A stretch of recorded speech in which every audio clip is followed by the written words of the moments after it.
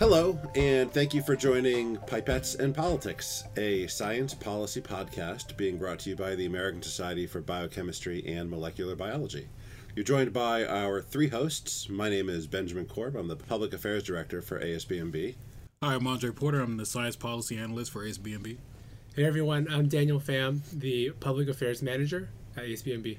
And I think the purpose for doing this podcast was we have conversations in our offices on a daily basis talking about what's happening in Washington, the impact it's going to have on science, and I think it's nice to let you all inside, hear the discussions that we have, hear our feedbacks, hear our analysis, and really kind of pull the curtain back and let you know what happens in Washington. So this is going to be a new thing. We're going to test it out today, and hopefully there's going to be more episodes and more interaction going forward. If you have questions or feedback, you can tweet us. I am at BWCorb. Andre is... I'm at ANPorter_. And I'm at DFAM20. First, before we jump into today's topic, which is going to be discussing tax reform policy and the impact that it may have on graduate students and higher education, we wanted to give you a little bit of feedback about who we are, kind of connect with the audience and give you a sense as to who the disembodied voices coming through your radio are right now. So I'll start. Again, I'm Ben. I am not a scientist, I should warn you. I studied political science, which makes me a scientist in the way that Dr. Seuss is a doctor. But I've been doing science advocacy for more than a decade now. Started doing science advocacy in the aerospace and aeronautical community, went to biomedical engineering, and now doing it here for biochemistry and kind of the basic life sciences. I find it interesting. I find it rewarding. I think the work that you all do, provided you're a scientist that's listening, is really amazing and interesting stuff. It makes it easy for me to go to Capitol Hill or talk to the administration about the importance of the research that you all are doing and helping to save lives. Andre, why don't you give us a little bit of a sense as to your background and how you got here? Sure. So my background, my training is in biology. My master's is in behavioral genetics. I've been almost a decade in the federal government. I worked initially at the Environmental Protection Agency. I worked on STEM education programs. Then I transitioned to the National Science Foundation, continued working on graduate programs in STEM education, working on capacity issues, diversity, and that things of the like.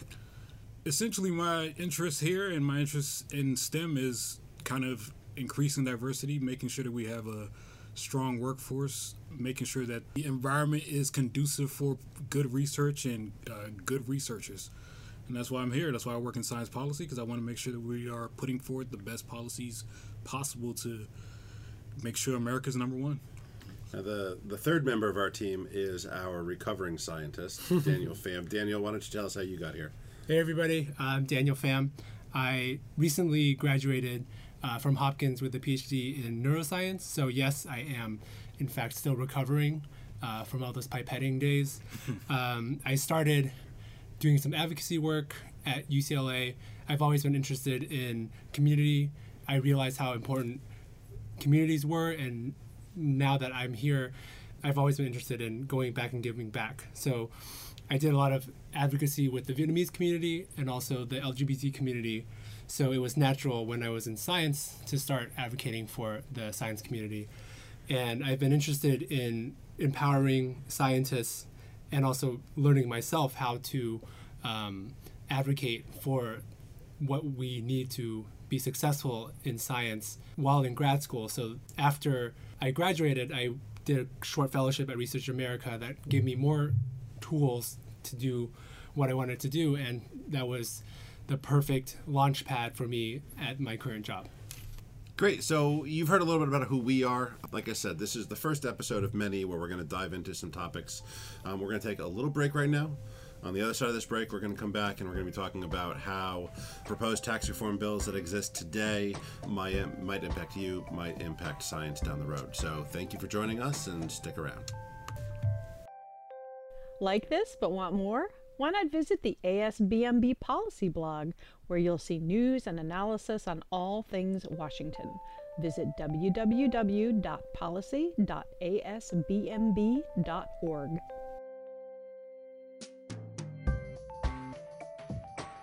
All right, hey, thank you for sticking around. As a reminder, this is Pipettes and Politics. I'm Ben. This is Andre. Yes. That's Daniel. What's up? We're still here. What we wanted to talk a little bit about today was tax reform efforts, which is obviously not an issue that a scientific society often has very strong opinions on. But there are implications and kind of ripples from the impact that this legislation can have. And so we wanted to discuss them, try to frame them in a way that might be interesting in showing how they impact you. So first, we're going to go into kind of the macroeconomics of the deal. The tax cuts are across the board. There are changes to the tax brackets. There are changes to corporate tax levels. There are changes to deductions and what you can deduct and what you can't deduct. If you're a homeowner, I'm sorry, I'm not going to talk to you about the mortgage interest rate deduction thing right now. If you're a business owner, I know nothing about corporate tax rates, but we are going to talk a little bit about the macro impact.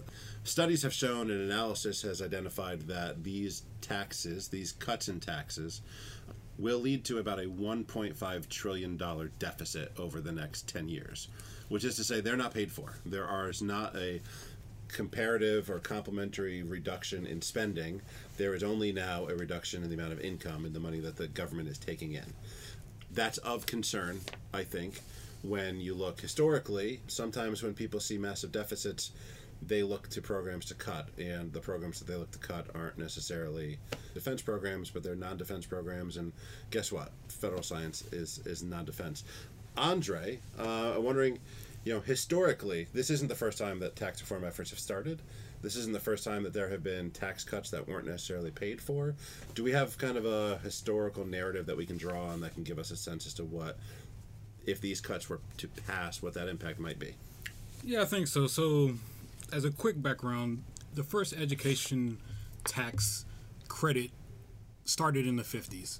And since the 50s, there's been different forms of tax credits focusing on different populations. But if we go back to the Obama administration, for instance, they had a tax cut that also was somewhat paid for, but it did impact the deficit and also increase the deficit. The Bush administration notoriously put through a number of tax credits that weren't paid for, and they also had a war.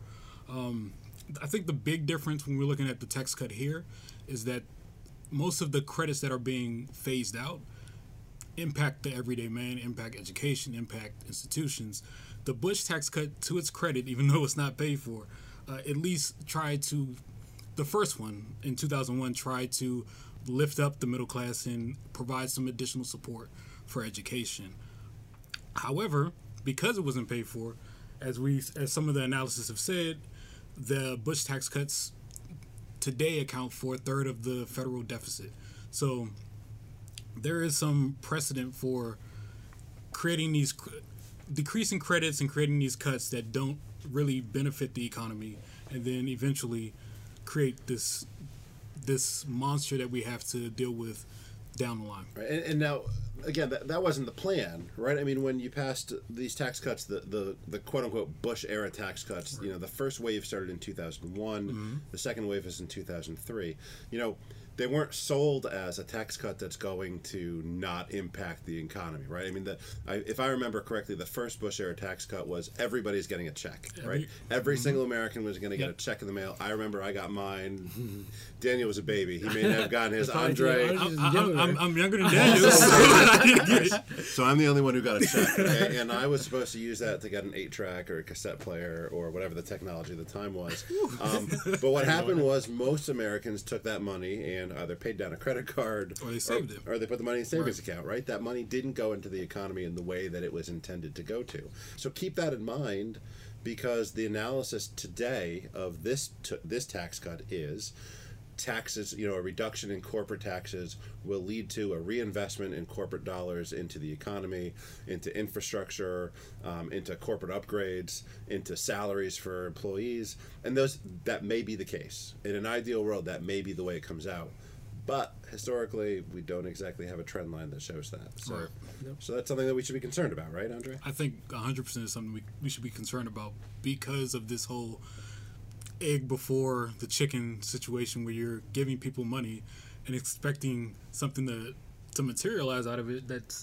There's no real, and 2/3 of us have a science background, there's no real data that really exists that shows that if you do this, this will come out of it. There are models that exist. Right. I think the Laffer model is one of the models that talks about providing cuts up front and then how it's going to create a windfall of economy and economic energy. However, it's not realistic, or it hasn't been shown to be realistic. We're still waiting for the trickle-down economics from the 80s to come. You guys, again, won't remember that. But No, we're no, still no. waiting for that to come into effect. We're going to jump into now. We're going to take a little bit of a turn to some of the specifics. Now, Daniel, we're going to talk a little bit about imagining you're a graduate student. Okay, so one of the proposals in this tax reform bill is to take the tuition, which the universities currently, you have a waiver. I believe it's the 117 Section D. Okay, so the 117 Section D waiver, which allows you to not include tuition as a taxable income, kind of in your daily basis. In the House version that's being debated right now, they repeal that waiver. From what I understand, in the Senate version, they do not repeal that waiver. So that, that's going to impact the direction that things go, Right. but we should really take this seriously because, the House may consider it and we may go to conference and have to kind of figure out what's going on here. So, Right. Daniel, why don't you explain to me kind of what that waiver means and kind of what the dollars and cents of it might be? Yeah, sure. So as a grad student, my stipend was around $28,000 a year. So let's just round it up to $30,000 a year. Hold on, have you filed your taxes properly in the past couple of years? I want to have, get in trouble. yes. Okay. I'm pretty sure Okay. it's legit. Okay, good. Continue. Sorry. So Hopkins tuition this year was $52,000. So instead of being liable for $30,000, this new Republican plan would make me liable for $82,000. Therefore, my tax, the amount of taxes I owe is, instead of $3,000, is actually going to be almost $10,000. So if we actually do the math, I actually would have to have almost $500 less per month to spend on living, essentially. And, looking back, I was making about $1,800 a month, and with the new tax plan, I would only make $1,200, $1,300 a month. That means I could only spend about $20 a day on things if my rent were $700 a month. However, I was one of the lucky ones because my tuition was, or my stipend was actually higher than a number of schools. So people, certain grad programs only pay around $15,000 to $20,000 a year. So imagine getting paid that much and also living in a city like San Francisco, LA, New York, Miami, anywhere that's not Baltimore. I don't know how I could live. So yeah, I mean, this would definitely affect my decision to go into grad school in the first place. And I think it would also really cut down on the diversity of grad students, which is already a problem. I mean, we're going to lose out on economic diversity, cultural and racial diversity. Like, we didn't come from money, and my parents wouldn't have any money to cover any tuition. So I think this plan as it stands would be detrimental to the science community. Yeah, so let's jump into it just a little bit, right? So first off, we should recognize that Johns Hopkins University is not cheap, but is Right. probably on the higher end in terms of Yes. tuition costs. So if you're listening to this, you may be a graduate student at a university where you don't have as many credit hours, your tuition is not as expensive, so the impact to you may not be as hard as it would be to Daniel if he were still in the lab, and thank goodness we've Thank rescued God. you from the lab. But for other students, this is obviously something that's going to have an impact. And so, as a society that, over the past year, we've been really proud of the fact that we represent science largely, but also recognize that science is made up of individual scientists, and you all, make it happen. And the graduate students are the next generation and the next wave of who the scientists are going to be. There may be impacts to all of this. And those impacts may be changed. I mean, they may not be quite as drastic as they are, but let's jump in a little bit. So let's take the worst case example. Okay, so you're not Daniel, but you're Daniel's twin, Randall, at Johns Hopkins University. Hi, Randall. Hi, Randall. How's it going? So I you hate now pipetting. are making your stipend makes it almost impossible for you to live, right? And so now the whole and that is happening across the scientific enterprise everywhere. So we need to make a course correction, right? We either need to reduce tuition, Right. which Probably won't happen. pretty difficult. Yeah. Pretty difficult. And we could have podcast after podcast about why tuition rates are not going to drop in this country. Or the other side of it is that your salary is going to have to go up. The stipend that you're Right. going to get is going to have to go up. Which probably won't happen either. Right, but let's pretend like it does. Yes. Okay, let's pretend like the government now or the research community doubles the stipend of graduate students. Where's that money coming from? It would come from the Research budgets. research. Yeah, we would lose the number of grad students we can admit, we'd cut down on grants and Postdocs, fellowships. it would cut down on research being conducted. If the students are supported by the schools solely, it's cutting down on endowments, it's cutting down on provost funds, it's cutting down on funds to keep the lights on, keep the buildings running. It's a big impact. So the end result of a tax change like this is either one of two things. Either one, it's a disincentive. There will be fewer graduate students who go down this pathway because the economics are just so terrible. You know, you're not bringing home $82,000. You're bringing home $30,000, but you're paying tax on $80,000. Right. That's unfair. So people are maybe going to go the other way. The alternative is stipends go up, but that means the cost of research goes up. So in an environment that we're living in now, in which advocates like the three people around the table are fighting tooth and nail to get more dollars into research, those dollars are getting automatically eaten up just to kind of increase. Now, Andre is brushing his beard here. I don't think he agrees with me. No, I agree with you 100%. I have a very controversial take that I won't say. Say it. So we talk about pipeline issues. We talk about bloated pipeline issues. A part of the discussion a couple months ago was dealing with capping funds for researchers, dealing with postdoc money going up and how that would affect research budgets.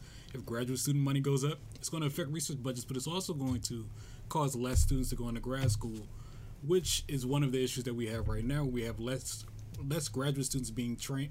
So we have graduate students being trained to be researchers, being PIs, being faculty. Because budgets are so big and because we had the Obama tax credit that created this huge windfall of money instead of research enterprise, we kind of had an over-proliferation of postdocs and graduate students. The positive side is somebody could come out of this and say, well, we have less grad students. Hey, we corrected the ship. We're not going to crash. We don't have this proliferation of students. Ladies and gentlemen, that's A. Porter at ASB.org. I mean, these are the reason for having this discussion and starting this podcast is so that we can kind of dive into and think about and talk about what is essentially a topic that a scientific society like ASBMB would never really get involved in, which is tax reform, how the downstream effects and maybe unintended consequences of this might be. One consequence might be people run from science. Another consequence might be science costs more. The other consequence might be only the really dedicated that can afford to do it continue in science, Right. and you kind of end up maybe relieving some of the pressure on the pipeline is what you're trying to say. Yeah, and to Daniel's point, or Randall's point, that was Daniel speaking. That was Daniel's speaking. Okay, it may also create a huger diversity issue than we already have. Because to your point, that people who can afford to be in that type of a tight situation or that type of a lopsided situation where you're not bringing home as much as you should be bringing home, they can afford to be a part of that because they have a support system with their family, support system with their community that helps them kind of take the punches of not making a lot of money as a postdoc or grad student. So yeah, and so this is, I think what we're identifying as we talk through this is there are so many different threads that you pull on a really complex issue like this, and I'm willing to assume.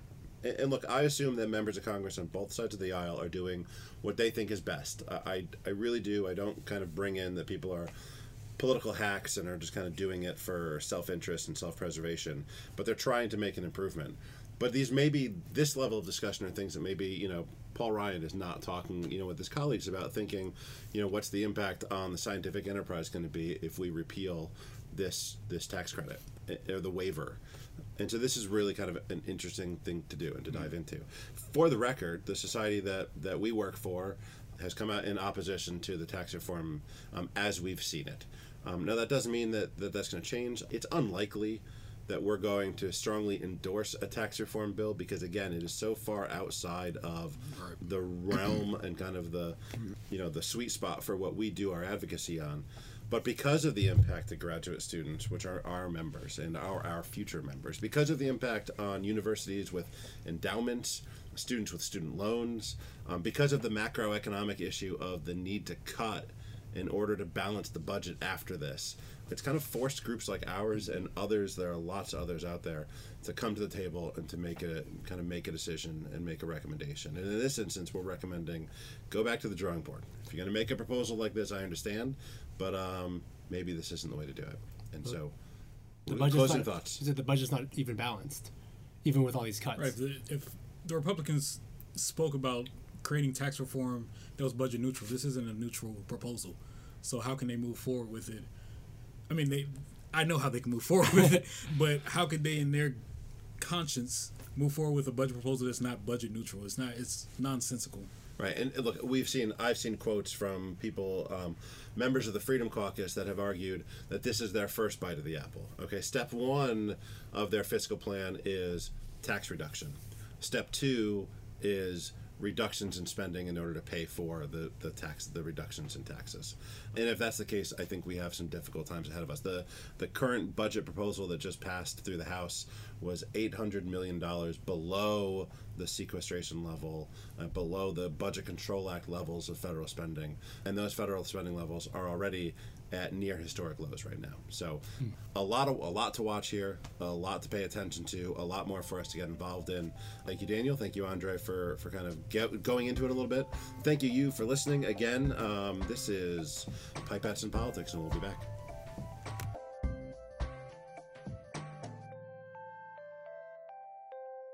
This is Angela Hopp, Communications Director for the ASB&B. I'd like to invite you to join us in San Diego in April for the Society's annual research conference. The ASB&B annual meeting offers presentation opportunities for researchers at all career stages, compelling scientific symposia, and fun networking and professional development events. Submit your abstract by December 7th to be considered for a spotlight talk or poster presentation. Visit asbnb.org for more information about the meeting and to learn how to apply for travel grants. I thank you all for your time and listening. Again, this has been Pipettes and Politics. If you like us, tweet us at BWCorb, at AMPorter_, at DFAM20. or you can send us an email, publicaffairs@asbnb.org. If you do tweet us, do it hashtag Pipettes and Politics. We all have 280 characters now, so we can go with a lot more with that. Thank you, and we will talk to you next time. Take care.